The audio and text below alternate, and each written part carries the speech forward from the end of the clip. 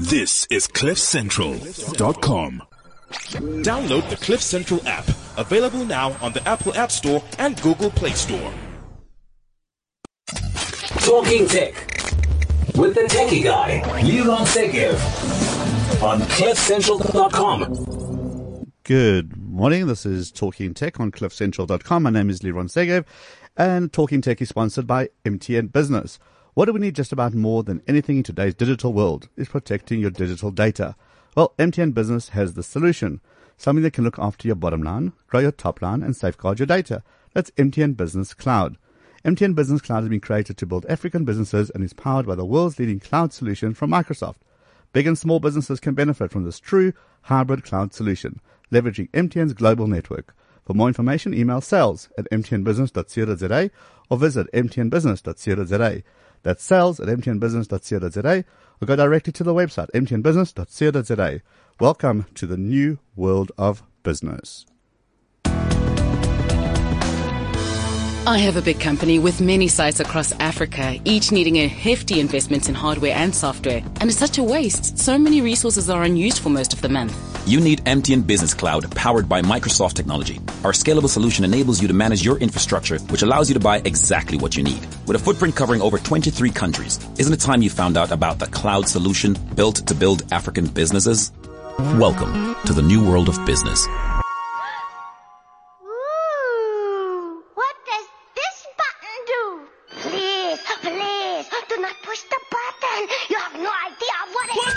Talking Tech with the techie guy, Liron Segev, on CliffCentral.com.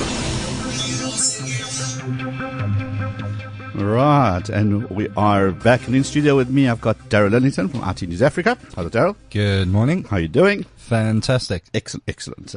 Sure, hectic weekend. Yeah, it's been a busy one. It's been a busy one, but it's been a busy one for all the wrong reasons. Yeah. This thing in France is just beyond. Yeah. Yeah, it's tragic. It really is tragic. And I tell you, everyone's got their different angles and different stories and theories and what's going on. Yeah. But we can all agree this is just beyond insane. It's something that shouldn't be happening. In this day and age, you would think that by now we could all live together peacefully.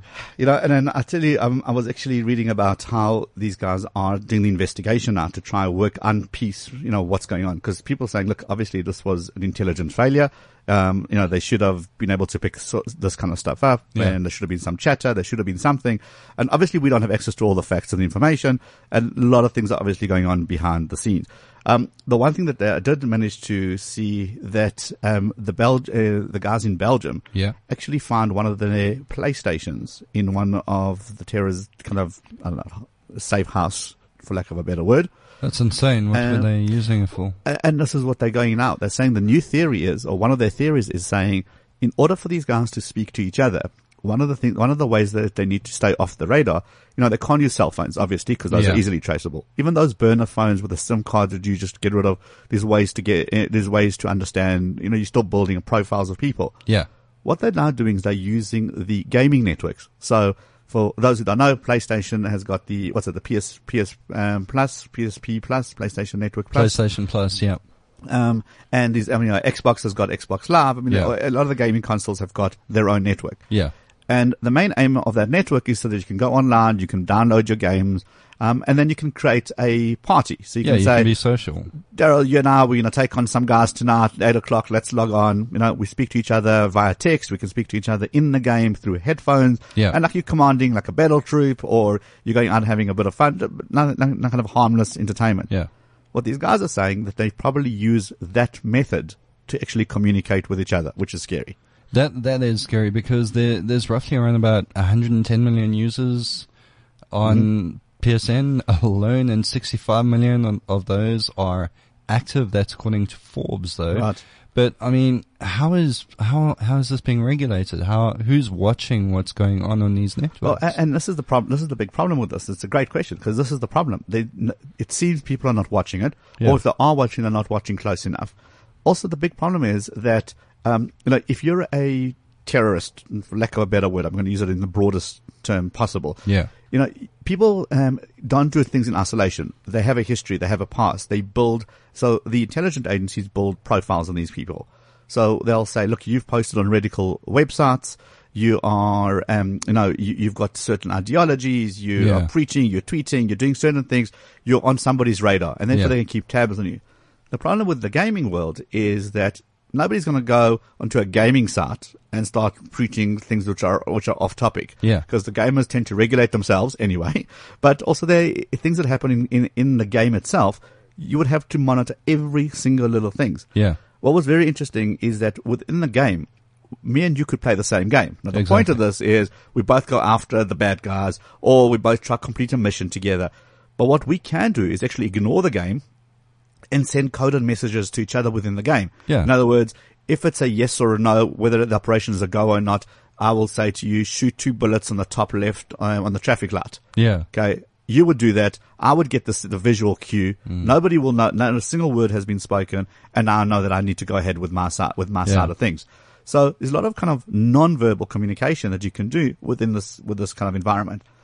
Taking games like Half-Life, Second Life. What's that? Which one? Yeah, Second Life. Yeah, I call it Half-Life because people who have it lose half of their lives. Okay. But that kind of game is basically a virtual world. Yeah, you can do anything in that game. Pretty much. So why are these guys not monitoring this? That's a bit scary. It's something that needs to be regulated because at the end of the day, you can't essentially profile a gamer, especially if you look at their profile on PSN. Mm-hmm. Because if you look at my profile, you'll see there's games like Fallout, Call of Duty, Battlefield. Does that mean you're a violent, I mean, there's Lego as well. Exactly. There's a whole bunch of games on there. Just Dance, that sort of thing. I mean, how can you specifically tell that I'm... That what you're up to. Yeah, exactly. And that's the whole thing is that with building a profile on an individual, they're not going to do one thing in isolation. Yeah. So they'll preach, they'll tweet, they'll create a podcast, they'll send out a voice clip, they'll retweet other people. So they're using a lot of different media. Together, you build up a profile. Say, hey, watch this guy. Yeah. If you happen to play Call of Duty, Fallout, and Dance Revolution, I think nobody's going to. You're a dancing terrorist. Yeah. Nobody's going to accuse you of anything. But I think that's also the issue. But I think from on the other kind of side of things is we allow these consoles into our homes. Those of us who have kids, we give it to our kids. Most parents don't understand how these things work. Kids know these much better than we do. So we tend to have great safety and barriers for kids using the internet and social media. But a gaming console, because it says the word gaming and console, well, it's fine. It's just games. Yeah, it's automatically fine. At best, people will look at their ratings on the game and they'll say, it's 16, it's not appropriate, or 18 is not appropriate. But pretty much once you're beyond that barrier, parents have no cooking clue what goes on behind the scenes. And that's a worry. Yeah. Something that parents definitely need to be looking out for that, especially in the world where everything is connected to everything else. What is a gaming console? It's got a hard drive, it's got a processor, it's got a graphics card, internet connection. That's a machine. That's a computer. I mean, if you look at how I've used PSN or Xbox Live over the years, I mean, I chat to my cousin in Australia. Right, there we go. Via live chat. And it's essentially a hell of a lot cheaper than a phone call over there. Absolutely. But the thing is, no one's monitoring the conversation. And I think, from what I know. Oh, well, and again, from now taking kind of the game, PlayStation, Sony side of it, and Microsoft side on the Xbox, they can't have the stuff not secure. Yeah. Remember, PlayStation got hit with that serious hack recently. Yeah, the DDoS attack. That took out the network. So me as a gamer who registered my credit card with them, I want to make sure they're looking after my interest. At the same time, I want to make sure that no terrorist is going to use the games to create attacks. And where do you draw the line? Should the FBI, should these guys be monitoring these kind of conversations? Do we care? See, this actually opens up a whole new world for hacking for Sony as well, because the hacking group Anonymous, they're pretty much against everything these days. So what I assume may happen, now this is just an assumption from my side, is Anonymous is most probably going to take Sony or Xbox Live down to prevent terrorists from communicating. Well, you would think the smart thing for them to do is to say, here where your holes are, plug them, and if you don't, we'll take you down. Yeah. If the retention is right. Yeah, I mean, that would actually make more sense. Okay, but the problem with a lot of these hacking groups is you just don't know which way is up with them anymore. Yeah. And Anonymous isn't one organization that's got a leader and commander and chiefs and all. It's spread all over the world. Yeah, exactly. So some splinter arm of that might just take them down, whether the real Anonymous might say, this is ridiculous. Let us help you trace it. Yeah. Who's got the skills? They've got them. Yeah, exactly. If you think about the world spending, I saw an article like $10 billion now on cybersecurity. They should be employing every single one of these hackers to say together we can go get them. Exactly. Who knows the system better? But why aren't they? That's the issue. No. They'd rather grab some of them, lock them up in jail, give them a slap on the wrist and send them off on they the way. go. Yeah, Employ them. There is a thing saying that a lot of these guys who did get locked up, after a couple of months of being so-called locked up, they come to them and say, look, sign this piece of paper. You're employed by the FBI for the next 5 years and come work on our side. Yeah. So, I don't know. There is hope yet, but still, this whole terrorist thing is just beyond words. It's insane. Okay. And it's happening around the world, and that's the scary bit. Beirut had one, Lebanon. Israel goes to this on a daily basis. It's just happening because one group wants to sow these kind of, signs of disaffection with the world, and everything must be my way. What? My God's bigger than your God. Come on. Much. Let's be honest. All right, moving swiftly along. But speaking of kind of staying safe, our topic for today is we're going to tell you how to avoid scams, how to make sure that if you're going to do your holiday shopping online and you want to avoid the jingle bells and a million elves in the shops and the queues and the kids and shopping online definitely is the best way to go. We've got Brandon from Regional Channel Sales Manager from ESET, who's going to be joining us shortly.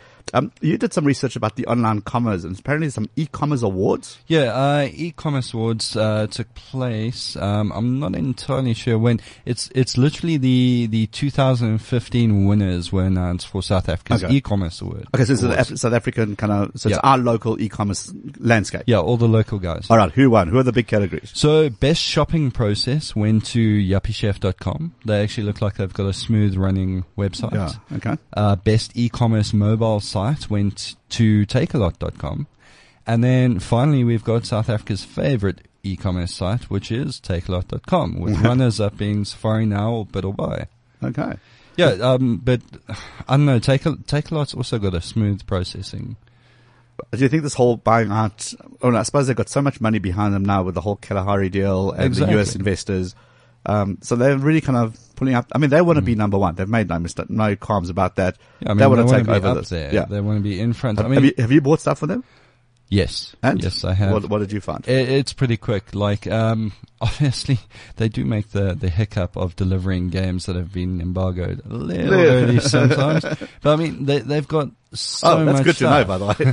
They've got so much stuff. They've got fashion, they've got books, they've got movies, they've got gaming, music, computers, TV, audio, video, cameras, pretty much everything that you need. Effectively, it's a bricks and mortar store just online. Yeah, the only thing that they need to start doing is selling flowers. No, do we want them to sell flowers? Well, I like net florists. So there we go. My wife likes net florists. That's right. And there's SA florists as well. There's a whole bunch of them. The thing is, the one thing I found in South Africa specifically, we'll do our research to death online. Yeah. We still want to go touch and feel the product in store. And we might go back and buy it online again, but we still want to touch and feel it. Yeah. Whereas kind of the UK, the US, they're very much catalog driven. They understand you go to Argos, you look at a number, you buy it, and the story gets delivered, finished. Because the return policies is quite that. I actually found shopping in August when I was in the UK very, very awkward. Frustrating. Like you walk in and there's just these monitors there and you're like, where's all the stuff? Where's the stuff? Yeah. Okay. It's all in the back. But I think also quite cool just on that same story is that, you saw PayPal is now offering free refunds or free returns. Yeah. Okay. That's quite cool because with PayPal, now if you buy anything with PayPal, they're saying that they'll take care of the cost of, your returns in case you're not happy. So, I don't know about you, but if you buy kind of shoes, normally I'm a size 9, but sometimes 9's too small, you got to buy a 10, sometimes 10's too big. You kind of... Welcome to the story of my life. Okay, I'm at 8.5. There we go. So you don't know which way. And the problem is that prevents me from shopping online because I know I'm a 9, but in case what happens if this cut is too small or too big.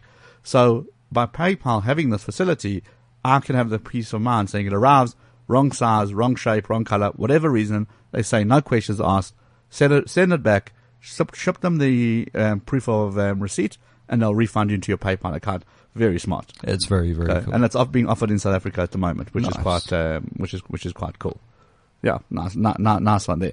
All right, so very quickly, if you're into doing some online shopping and you want to get yourself ready for the Christmas season, which is kind of around the next corner, be careful. There's lots of scams going around, lots of dodgy sites, lots of fake phishing, Santas, fake elves, fake ho, everything, right? Fake ho-ho-hos? Okay. No, that's a different site. Right?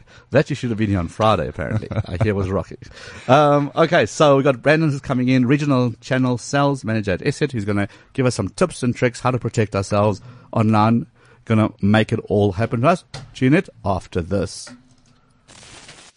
Keeping it real on cliffcentral.com. Right, we're talking online safety and security. We are talking about how to stay safe during this insane Christmas season, especially if you want to do it from the comfortable of your own home, because rushing up into those stores this time really takes a lot of guts, people. A lot of guts. Okay. I enjoy Daryl, shopping in the store. You enjoy shopping in the store? Yeah. During this period? Yeah. Okay, Daryl's drinking water, allegedly, but that doesn't looks like it. It's more the fact that I'm one of those like people who, like, from October, I start getting excited for Christmas. There's got to be one, and this is it. Okay. Yes. Okay, so the way it works is October is Halloween. Okay, November. Yes, give space to Halloween as please, well. Seriously, that's my holiday. You know. All right, so that's Daryl Lidington from IT News Africa. Daryl, what's your Twitter handle? You can catch me on @Daryl Linnington, so that's DARRYL LININGTON, or you can get me on @itnewsafrica.com. Okay, great. So you can join our conversation, because a lot of people have already sent some questions in to kind of asking how they can protect themselves and especially their credit card. So to answer these questions, we have got Brandon, who is the regional channel sales manager, Asset. How's it, Brandon? Hey, I'm good, and you? Good. Welcome. Thanks for flying up. Geez, shame we had got him on a very early flight to get you. That's always good to be back in Joburg. It's always good to be back in Joburg, right? You got a big job to do today. There is so many people who are so worried about their credit card. And I think that's one thing that is kind of has kept people up at night. And people know that they want to shop online. They understand the convenience of it, but they're just too afraid. So what does ESET do? Let's start there. Well, ESET, we're basically an internet security company. So we do antivirus and security for your computers and Android phones, which basically can protect you from people hacking into your computer, sending you spam, as well as getting your credit card credentials while you're doing online banking and online shopping. So in that regard, it can kind of give you a bit more confidence. Yeah, that safety. Yeah. Now, I mean, you touched on the mobile phone as well. So this has kind of always been my bugbear, is that there isn't a single computer that I know of, and you wouldn't think of connecting your computer to the internet without having some sort of antivirus, firewall, software to protect you. And yet our mobile phones, which have got so much information on, we just connect without an antivirus. Have you got antivirus on your machine? Yeah. Have you got one on your phone? Yeah. All 12 phones of yours? I wouldn't call it 12. I'm actually only rocking one at the moment. But Sure. yes, everything has It's one of the things that antivirus. we install by default, Yeah. right? I mean, we as techies who understand it, we still install it. A lot of techies who still understand it and still don't install it. If you don't have antivirus software on your machines or your mobile phone, you're opening yourself up to an attack. Brandon, is that what you're finding? Is that people are just understand it intrinsically because of, historical reasons? You got your PC needs to be protected. Are you finding that people are not protecting their mobile devices? Well, we're definitely seeing, in a local context, a trend towards more people adopting Great. security for their Android phones, particularly because we have a product for that. But I think there's still a lack of awareness regarding the risk that phones pose from a security perspective. I mean, you mentioned the fact that most of us have antivirus on our computers, but we don't have them on our phones. A lot of phones today are more powerful than some of the laptops we had a couple of years ago. Sure. And the scarier thing is that they're always on, always connected, and they always know where our location is if you've got your GPS connected. So it's actually a bigger risk than your computer. And the big thing is with mobile, we always tend to leave out the tablet. Now, your tablet has got just as much functionality as your mobile phone does. Yeah. Exactly. So that's an extension of yet another device that just needs to be protected. Yeah. Okay, See, so it doesn't matter how often you whip out your tablet. I mean, you're still using it for things. I mean, completely. I use my mobile phone more than I use my tablet. Sure, but the one time you use your tablet on your Wi-Fi, if somebody is in there already, Yeah. they're able to use that to piggyback onto your entire network. Exactly. Yeah. Now we're talking about smart fridges who will know every time you use your milk and you're about to run out. And we're talking about your air conditioning being connected. Yeah. The more devices get connected, the more security risk we're opening ourselves up to. Exactly. I mean, there's a really cool YouTube video of a bunch of guys in the States that actually managed to hack into a Jeep Yes. because it's connected to the internet. That was scary, that. Yeah. Yeah. So just tell us in the video what happens. Well, basically they hack in remotely. So they've done it before where they actually connect physically to the Jeep's computer. The unique scenario here was that they connected remotely from a couch at their home. They managed to control the engine, so they could turn the engine off while the guy was driving on the highway. They could control the radio, put images of themselves on the LCD display. At low speeds, they could control the steering and also the brakes. So it's pretty scary stuff. So, I mean, as much as we want all this connectivity and connect us to everything, and I would love my car to tell me there's a traffic jam, therefore go around it, all that requires connectivity. But at the same token, it's another vector in. Yeah. But I mean, I think with these particular guys, the purpose of the exercise was to show the companies how vulnerable they are. Exactly. They weren't one of those, we were talking about Anonymous earlier, which was going to just take out. I mean, if once we get to that point where all the cars are connected, if a hacking group is able to get in and they take out every second car on the freeway, there'll be traffic jam for years. I mean, not hours, not weeks, for years. I mean, you're not going to be able to remove the stuff off that freeway. Yeah. The amount people will go home. Kind of idea. Back to bicycles. Literally just like kill switch all those vehicles and then and you do it every second one. So Constantinas into each other, then chaos will be ridiculous. And if your tow truck drivers are using connected cars, you're drop cooked. I those mean, as well. you're screwed regardless. But these guys particularly are there to show the vulnerability so it can be fixed. And I think that's kind of the big, the big difference here. Yeah. All right. So let's go back to our South African content. We want to shop online. Yeah. Okay. The part I'd never understand, which really blows my mind, someone says, I'll never put my credit card online. And I say, cool, do you order delivery, Mr. Delivery? I go, of course I do, all the time. And how do you pay? No, I just tune the guy, give the guy my credit card details over the phone. Okay, so let me work this out. Okay. Online, where there's a paper trail and there's a route and there's ways to protect yourself, you're not keen. But giving someone you don't know over the phone your credit card details, you're cool with that. Might as well just give them your bank card and PIN number. And PIN number, same thing. Okay. So let's start with that. What is the biggest fear that you guys are finding? Is it the fact that people don't want to put their credit card on? Yeah, so generally there's a hesitation in terms of purchasing online, but also in terms of the security of banking online and entering your details to log into online banking.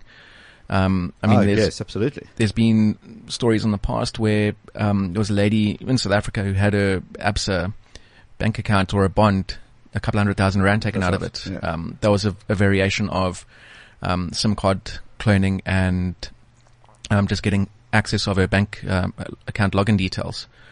So there's definitely that, and then the risk of purchasing online. So what we've done, for example, in our product is we've put a secure browser for users to log in and bank online, and it protects you from key logging, because that's also another risk. Okay, so that's great, because I've got a question from Nicole who's saying the original way, people, when we first had introductions to online banking, it was all about key logging software. So those who don't know, it's basically hidden software on the computer, logs all your keystrokes. So when you put your username and password, it captures that, and then it sends it to somebody off-site so that they've got access to that information. So obviously when I go www.thebank.com and then immediately after that I start typing in my username, chances are that's your username and password. Okay, cool. Okay, and then these guys get it. Key logging, it's called key logging. So she's basically asking if I want to use never mind buying. So Nicole's question is, if I, not for online shopping, but just accessing my bank, what can I do to protect myself? Yeah, so I would definitely make sure you've got a really good antivirus solution. That'll be a first line of defense in terms of protecting you from malware that gets into your computer. And then use something like a secure browser, which will protect you from keyloggers. Now, how does it do that? Essentially, when you go to your bank's website, it'll pop up and ask you if you want to open it in a more secure browser. It just has additional layers of security that will prevent a keylogger from getting your keystrokes and actually accessing your details. You can also decide to open your own online shopping websites in that browser so that those login credentials and transaction are actually secured as well. Okay, so once I'm in that secure browser, effectively, if somebody does have a key logging software on my machine, will they not be able to see what I'm doing? They won't know. Okay, does your software protect it effectively from that? That's correct, yeah. Okay, so that's the first step, is being able to do that. The big thing is, the term phishing. I mean, we'll use a lot of terms, but we'll explain what all of those are. But effectively, phishing, the banks have told us a bazillion times that they will never send us an email to reset our PIN. Yeah. Okay, stop doing that. Okay, Stop clicking on those emails. Clicking on the dab. The guys send out millions of these mails because sending out these mails is cheap, because they're using other people's computers to send it out anyway. And they're just hoping that 3 or 4 people around the world will simply click and reset their PIN. And they just get that information. So phishing, the term phishing, is effectively me trying to persuade you that I am the legitimate website. Please enter your details. As soon as you do that, I effectively capture your details and then say, oops, an error has occurred, and redirect you to the official site where you try again, and then lo and behold, you log in thinking nothing's wrong. But in the meantime, I have your details. So from a phishing point of view, what do we do? Because, how do we make sure that this stuff's legit? So the first thing you need to do is, most phishing scams are going to arrive via email. We obviously need to be aware that they could arrive via social channels as well. The first thing I always do is check the URL that I'm being pointed to very carefully, because often the phishing scams are very, very clever in terms of how they structure the URL, so it can look like your banking website. Right. Also check the source. So if it comes from someone you trust, then it's probably more likely to be legitimate, but always still check, because often it's human psychology. We see something on social and Aunt Gertrude shared it, for example. Right. We think, okay, it must be trustworthy. Sure. But that's not necessarily the case. Also make sure you've got a good A/B solution. Once again, that should protect you from phishing websites. I've had it before where I've been redirected on my mobile phone even to phishing websites, and those get blocked. So that's, an additional layer of security just in case you do happen to click on the wrong thing. Okay, so if you've got, because Duncan wants to know about the mobile side of it, because effectively a lot of people get their mail on their mobile phone, and you're busy, you're driving, you shouldn't be reading your messages, but you do, and you're not focusing. You then get redirected to these dodgy sites. You put in your PIN, thinking nothing's happened, or you've answered some security questions. You've done something. Will the software protect you on that front as well? Well, it'll just prevent you from going to that website. It'll recognize that it's a phishing site and block you from going there. Okay, so how do you guys do that? I mean, there's got to be bazillions of websites that pop up all the time trying to pretend to be the legitimate banking site, the legitimate email server. How do you know to protect it? Well, there's the databases that have all these various different malwares and websites in them, but there's also very clever heuristics that lie inside the product, which the dev guys probably wouldn't share with us. Okay, for obvious reasons. Yeah. Okay. So you interrogate these central databases to say, this is the website this person's going to. Obviously, it happens in milliseconds.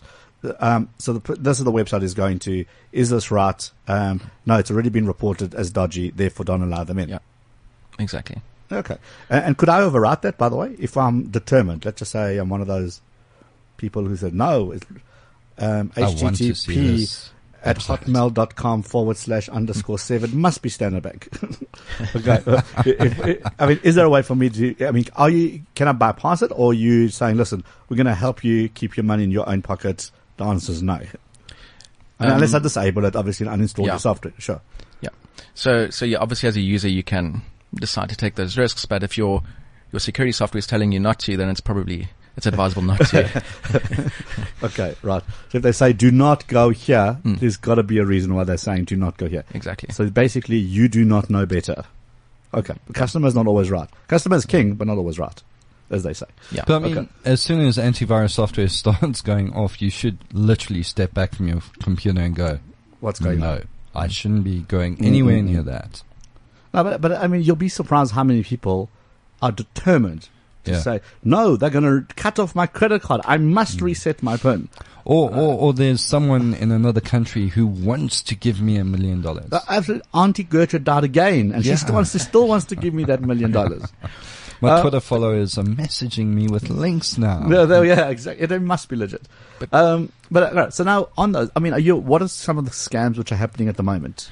Well, the one that we've seen probably most prevalent and damaging this year is ransomware, which is essentially where that you get an email from someone. I had it earlier this year where the people that did my bond origination sent me an invoice, even though I did my bond 5 years ago, with a zip attachment. And obviously, if a user opens one of those attachments, it uses legitimate Windows commands to firstly encrypt any files on the computer. So it'll predominantly look for your Excel files and Word documents, because ransomware is predominantly targeted for businesses. And then it'll run the malware, which most AV solutions will detect. And that'll then give you a ransom note saying you need to pay us X amount of money for us to decrypt your files. Still hectic. Yeah. So once again, it goes down to user awareness. So, if you're a business, you need to give your users training to make sure that they know not to open a zip file or an exe or something that's coming via email. And also for consumers to know, don't open just anything that arrives via email. It's not necessarily trustworthy. We even saw ransomware at one stage being delivered via certain websites, via the ads on websites. So, it was quite a damaging threat that we've seen this year, and we're still seeing a continuing trend of it. Well, I must tell you, I was at a security conference, for other security executives.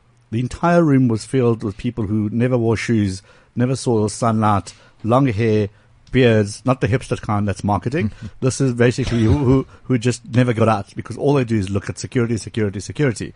And we were just told, do not click on stuff that you don't know. So I wanted to test it, as one does, right? So what I did was I created a little website, still in the conference, because it takes seconds to do the stuff, a little ASP website. And all it did was log your username, your IP address, like some basic information that the browser sends you. And what I did was I tweeted a link to say, wow, great presentation, hashtag of the conference, check this out. Okay. Within seconds, the website started getting hits and started getting information just being delivered from the people at the security conference. So, the message is, if security people who are trained for this sort of stuff are still clicking on links, what hope do the rest of us have, And that's why I think the critical is you've got to have that antivirus, firewall software on the machine, because sometimes it just needs to do the work for you. Yeah. It needs to alert you saying, look, I know you know what you're doing. However, yeah, exactly. This sounds a little bit dodgy. The other stuff that's happening, people want to book travels. You want to use websites. You go into Gumtree, you see this great apartment in Cape Town, Bantry Bay or Clifton on the sea for 1,000 rand a night, which by the way should already be your first clue that something's not right. And they go and they try book it.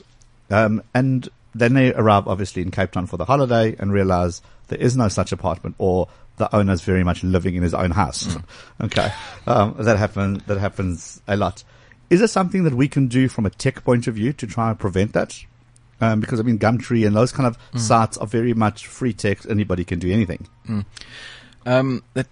So we've actually seen a similar scam to that the past weeks, where people are going around in Gumtree posting cars for sale, and then they say, okay, I can drive the car to you to have a look, just deposit 400 rand in my bank account for petrol.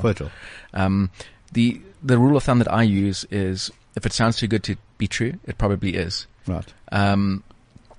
So be very, very careful when you're doing stuff like that off Gumtree. It's probably better to use a more reputable website like Airbnb or something like that. Because those kind of scams, and as AV product is going to protect you, because it's essentially social engineering. It's social engineering. Yeah. Okay, so for that term, I know that Darren and I have spoken about this many times with social engineering. Yeah. To do with the fact that the guys are specifically targeting you. And because we share so much information of our lives at the moment on Facebook, on Twitter, Pinterest, Instagram, all of those, they very quickly can build a little profile to say, well, this is Daryl, he likes gaming. Everyone knows that. He writes for this publication, IT News Africa. So to send Daryl an email to say, dear sir stroke madam, he's instantly going to delete it. Yeah. Okay, but say, hey Daryl, loved your latest review of Fallout. can't wait to see your next one. Gee, I really think you'll be interested in this. Check this link out. Much more chance that they're going, oh, cool. Yeah, I might look at it, hover over the link to see where it really, really goes. Okay. So at the end of the day, it's literally common sense. Common sense. But it does pass through your first filter of saying, dear sir stroke madam, please click the attached link. Instantly we know to press delete. Okay. But this one kind of does play up a little bit a little bit of ego, a little bit of known history. You go, yes, I did write a Fallout review. Yes, I did do this. Yes, I did do that.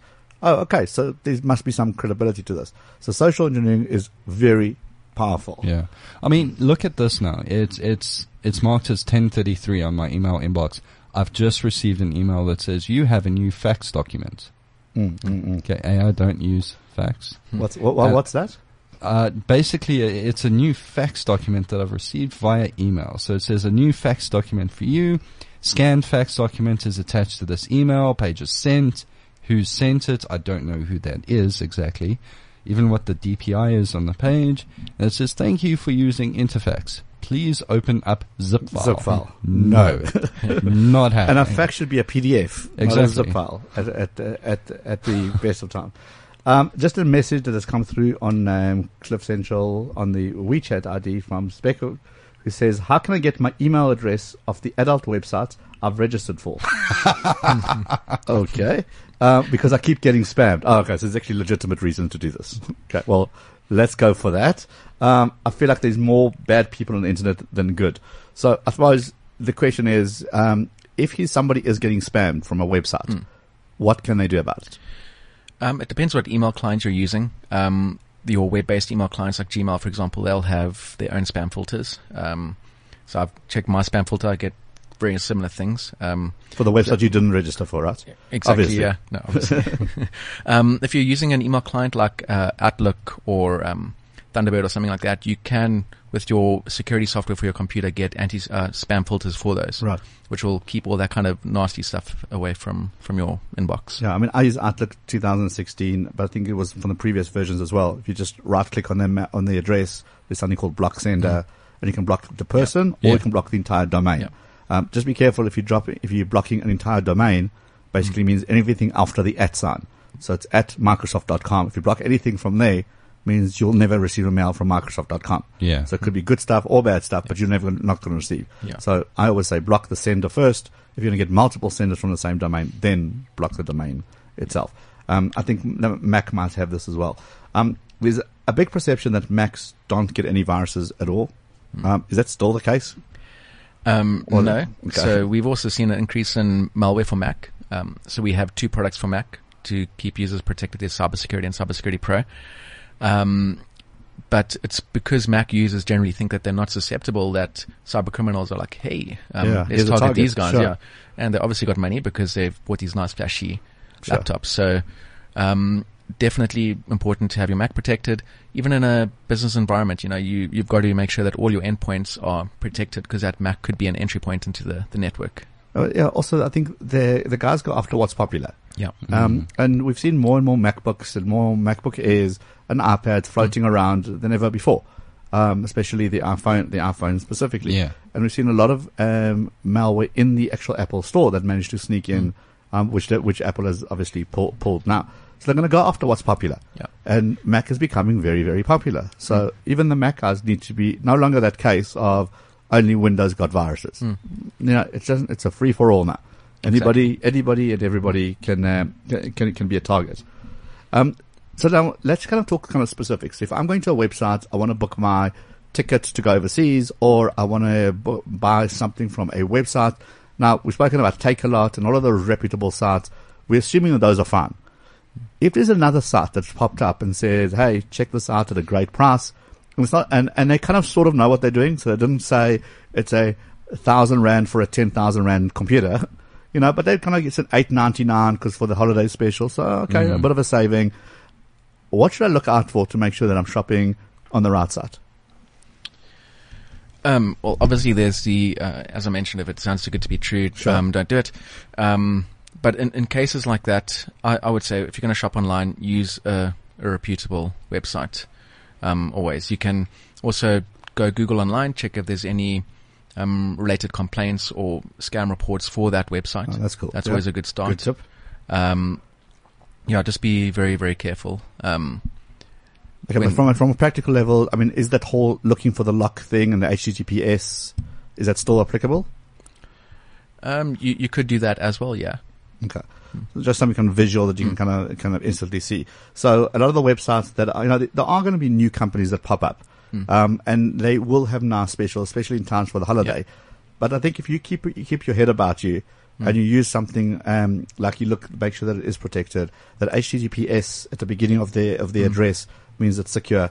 They might not be reputable, but at least the technology is. So just to make sure no one can grab your ticket, your information in between. Yeah. Someone just sent out a message who wants to be anonymous. I don't know why. Do they? Okay. Really? This is the hacking group. This is yet another, not those anonymous. I'm assuming this is yet another adult related questions. Basically, is there a way to create a virtual credit card? So, I know of a company called VC Pay, a South African company, that you can go and you can create yourself a virtual credit card. What these guys did was that if you want to shop online and you didn't want to put your real credit card information on, or you wanted to use something like Uber, but you don't have a credit card to pay. Yeah. What they do is you go to a ShopRite, any place that's got Easy Pay, and you create a virtual credit card. It's a proper credit card with the numbers and the whole suite. You top that credit card up with whatever amount is, and you use that as a virtual credit card. Once it comes down to zero, it becomes irrelevant. I think it's quite smart. That's actually a cool idea. So they've got a nice little app as well called VC Pay that you can just download from your Play Store, and you can create the virtual cards on the fly.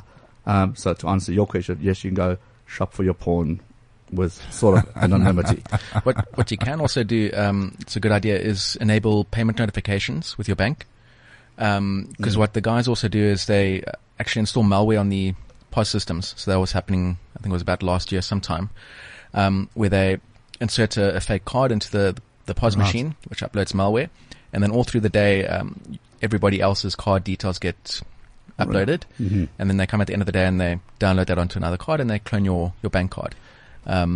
So if you have bank card notifications on, or transaction notifications, at least you know when someone's doing a balance inquiry on your bank account or when they're trying to purchase something. Okay, so I mean, even our point of sales where we put in our PIN, which is supposed to be secure, even that can be traced. Yeah. Or kind of schemed, I suppose. Yeah. Okay. Well, I mean, pretty much anything can be traced these days. Yeah, so I think that the catches here is, I mean, we've all had it. I mean, I've had my banking details kind of my card cloned, but the algorithms at the banks are normally very good. Yeah. I mean, these guys make a living by protecting your data and your information and your money. They want to make sure they're on top of it. Exactly. And these guys, they realize what your buying patterns are. So if you normally shop online at 7:00 at night, and that's when you normally do your internet banking and your shopping and all of those, that's your pattern. If all of a sudden you start shopping at 3:00 in the afternoon from Pofadder and you live in Joburg, something's going to come up and saying, something's not right here. Yeah. So one of the things that I wanted to ask is, say for instance, I've started up a new website. How long does it take the security companies to actually take a look at that site, see whether I'm doing anything wrong? Say for instance, I am deciding to pop a bit of malware on my site to get some details from my customers, a few Trojans, that sort of thing. How long does it take security companies to actually identify that? As I mentioned, if you've got a very good AV product, it'll have heuristics that'll know, okay, cool, this website or this bit of application software is trying to do something really dodgy, and actually protect the client. Okay. So that's what we call proactive detection. All right. Yeah. Okay, so that's quite key. So even if someone new like DarylDodgy.com pops up tomorrow, nice name. Might be even available. Wait, if that pops up tomorrow and your software hasn't yet seen that site, it automatically knows. So it already got its algorithms to say it's asking for too much, it's doing the wrong thing, something's not right. Let me kind of warn my user. Yeah. Okay. And then over time, I suppose if more and more people start seeing DarylDodgy.com, it's a catchy name. DarylDodgy.com. On E. On E. Okay. If more and more people start seeing kind of that, that site popping up and becoming dodgier and dodgier and dodgier, then the system starts to learn, saying, no, everybody who goes to the site must be blocked because obviously Daryl's doing something not right. Yeah. So for example, one thing we do with the malware is we actually, the product puts it into a sandbox environment and actually simulates what the malware is trying to do. And then does it do it on your computer or does it do it on your servers? It runs on the computer. Okay, so sandboxing is what? It's basically putting the software in a virtual environment and trying to simulate what it's going to do to the operating system. And we can tell, for example, okay, it's trying to edit the registry or it's trying to do something that it's not supposed to. But you don't allow it to. You just pretend that it is doing it. Yeah, exactly. To see what's going on. Yeah. Okay, and then a question for Mark to say, what is the term honeypot?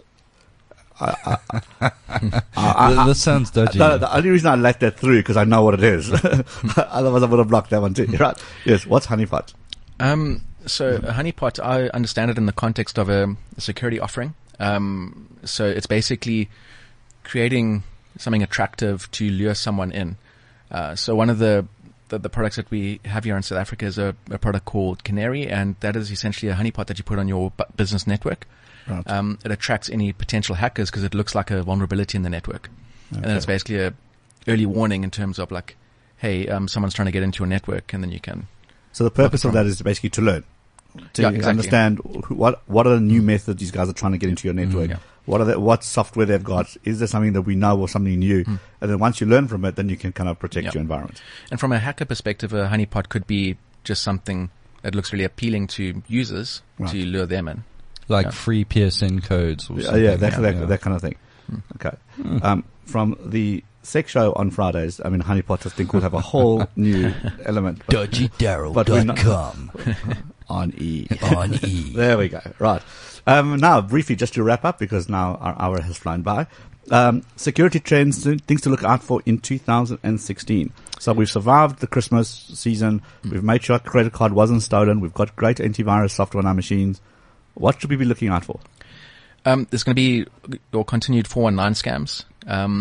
They're getting a lot smarter now, so the language is getting a lot better in the scams. So be very, very careful of those. So what's a 419 scam? It's basically what you mentioned earlier, where it's I've got this money and I need to put it in a bank account temporarily. Will you please help me? That kind of thing. Right. There's also the Internet of Things. I mean, we spoke about the Jeep. There's also the fact that baby monitors can be hacked. Pretty scary. And just keeping our children safe online as well. I think one of the things I learned about 2 weeks ago is that kids are open to so many more vulnerabilities online these days than what we were when we were kids. Absolutely. And you need to have software on your phones and on your PC that's going to protect your children from all those dodgy things out there. So that's all coming. Well, it's here now. It's just going to get worse and worse. Yeah. Or worse this time. At least the security software is getting better and better. That's a cat and mouse thing, because I mean, as they develop something, there's a protection. As you develop protection, and they've got something else. It's kind of up and down. But these people are doing it. But at least they're countering each other all the time. And I think that the catch is basically, or the key messaging for this is, make sure your stuff's up to date. Yeah. So there's no point in downloading the latest antivirus, paying for it. You've got a year's subscription, and then not updating your database. Exactly. What's the point? Yeah. New stuff comes out hourly, if not by minute. If you're not protecting yourself by uploading the latest updates, you're still vulnerable. Yeah. It's amazing how many computers are still out there, still running old Windows versions, and are still not being updated. And that's kind of, I don't know. It's a simple way of saying, just update. I think people are worried about their bandwidth, but there's certain things you've got to sacrifice. So stop your porn for 10 minutes, upload, make sure you're updated, and then carry on. That's the way I would say it. Yeah. Fine. So final tips, before we wrap up, what would you say? Get your antivirus software. That's the way, that's the kind of, get a good security solution, preferably ESET, obviously. Make sure your Android device is protected, both from a malware perspective and, there's, for example, a product called ESET Parental Control. You can, to protect your kids while they're using their phones. Because Android is obviously a big area of focus for criminals. And just be very, very careful, be vigilant, and if you do miss something, then your AV solution, if it's a good one, will protect you. If it's a good one. Yeah, Okay. exactly. And if it's too good to be true, it probably is. Exactly. Nobody's going to rent out the house in Clifton for December Christmas period for 1,000 rand. Nobody's going to, don't pay somebody 400 rand to drive to you so you can see if you want to buy their car. Okay. There's lots of that stuff going Yeah, on. I mean, who pays someone petrol to? You'll be surprised. And there's scams going out all the time. If you want to sell me a car, you can drive to me. I'm not paying for your petrol. That kind of idea. But you know, people get desperate. Yeah. And they go, it's a great prize, don't want to lose it. And they put the pressure on, but they say, no, you know, you're the third person to phone. You know, I'm not sure about the other two, but you sound like a trusting person. So you're under pressure and you want to do it. And people do weird things under pressure, which is why the technology comes in to protect you. So when they go, this is the final warning, I'm telling you I'm disconnecting your credit card. You know, now you're in the middle of a meeting, you got 10 minutes to do this in. You want to make sure that you don't fall prey to that. Yeah, so basically get it and just use your common sense. The problem with common sense is not so common, but that's another discussion. Brandon, thank you very much. That was Regional Channel Sales Manager at Asset, Brandon. You can get a hold of their company at asset_SA. Is that right? Yeah, that's right. Okay, and the website? www.eset.co.za. Okay, so it's not Asset, it's ESET. Whoops, note to self. Right. Okay, and then Daryl, thank you for popping in and then keeping us entertained as always. Thanks for having me. Daryl, dodgydaryl.com. I'm telling you, you got to go get that domain. DoubleD.com. There we go. DoubleD.com. Now I'm telling you, that's taken. Okay, Hugh Hefner's taken care of all the double D's. Conversation just goes south. That's how it always works here. All right, that was another episode of Talking Tech on CliffCentral.com. My name is Liron Segev. Get a hold of me at Liron_SEGEV or thetechieguy.com. And Talking Tech is sponsored by MTN Business. What do we need just about more than anything in today's digital world? Is protecting our data. Well, we just spoke about protecting our data. Well, MTN Business has the solution. Something you can look after your bottom line, grow your top line, and safeguard your data. That's MTN Business Cloud. MTN Business Cloud has been created to build African businesses and is powered by the world's leading cloud solutions from Microsoft. Big and small businesses can benefit from this true hybrid cloud solution, leveraging MTN's global network. For more information, email sales@mtnbusiness.co.za or visit mtnbusiness.co.za. Sales, mtnbusiness.co.za. We go to the website, mtnbusiness.co.za. Welcome to the new world of business.